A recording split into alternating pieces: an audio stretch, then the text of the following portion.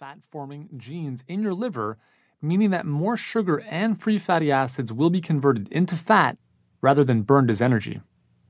Similarly, too much sugar in the blood causes enzyme processes in the liver to favor the conversion of excess sugar into fat. Simply put, you get even fatter. On the other side of the coin is fluctuating or low blood sugar, known as hypoglycemia. Although you might not think this would be problematic, it can be just as detrimental to your weight loss efforts. Before my wife Amy, whose nickname is Yammy, and I learned about nutrition back in our early 20s, she used to turn into what I called the Yammy monster if she didn't eat frequently enough. You know the hangry feeling of being hungry and angry? That's hypoglycemia at work. The unwanted hangry symptoms of low blood sugar circle back around to insulin once again. The trouble with blood sugar fluctuations is that the highs elicit insulin release, which immediately stimulates the production of inflammatory chemicals, which in turn cause an increase in cortisol. Remember, inflammation is a form of stress, and cortisol is one of your body's stress responses. In fact, any form of stress will create the same response. And since cortisol's primary function is to increase blood sugar, a vicious cycle of low blood sugar, high blood sugar, insulin release, inflammation, and cortisol release is started. Stated otherwise, you could have a perfect diet and exercise regimen, but if you have elevated cortisol levels, you may still suffer from blood sugar issues. I sure did for most of my teens, thanks to my high sugar diet. Insulin also has a number of unwanted effects that impair your ability to lose weight. First, insulin creates undesirable hormone shifts in both men and women.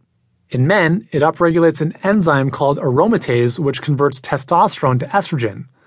The opposite reaction occurs in women. This makes fat loss more difficult for both sexes. Second, increased insulin levels are known to elevate leptin, one of our important hunger hormones. And as with insulin, chronically elevated leptin levels can lead to leptin resistance, whereby the brain no longer responds to leptin and thus never gets the signal that you are full and should stop eating. Third, insulin stimulates an inflammatory chemical called interleukin-6, which has a number of damaging effects inside the body, including raising cortisol levels even further. Finally, insulin impairs your liver's ability to clear toxins and excess hormones from your body. As a result, these compounds linger in the body longer than they should and cause further damage.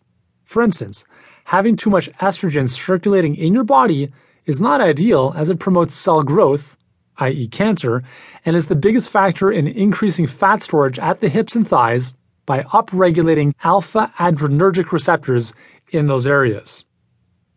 If your goal is to reset your body to become a fat-burning machine, then you have to control both blood sugar and insulin. And that is simply not going to happen if you eat constantly throughout the day or rely on refined carbohydrates that spike your blood sugar. Recall that in a fed state, insulin goes up. Conversely, in a fasted state, it goes down. If you're constantly in a fed state because you're eating every 2 to 3 hours, then is insulin ever getting a break? Not really. That's just one reason for the strategic 5-day food cycling plan in this book. Your body doesn't need a constant infusion of food. You'll see why when we get to chapter 5. The takeaway? If you've been having a tough time losing weight, then fluctuating levels of insulin could be at play. The stress, cortisol, and fat connection. I've mentioned that stress and its ensuing cortisol release are big contributors to gaining and holding onto excess weight. Remember, when your body perceives a threat, a stressor of any form, it usually responds by storing and saving fat for a rainy day. This goes back to our Paleolithic environment. It's the classic fight-or-flight response that helped our ancestors survive, but it doesn't serve us well in today's non-stop stressed-out world. The major reason that stress impairs your ability to lose fat is because it prompts the adrenal glands to release cortisol, whose main role is to increase blood sugar levels during times of stress.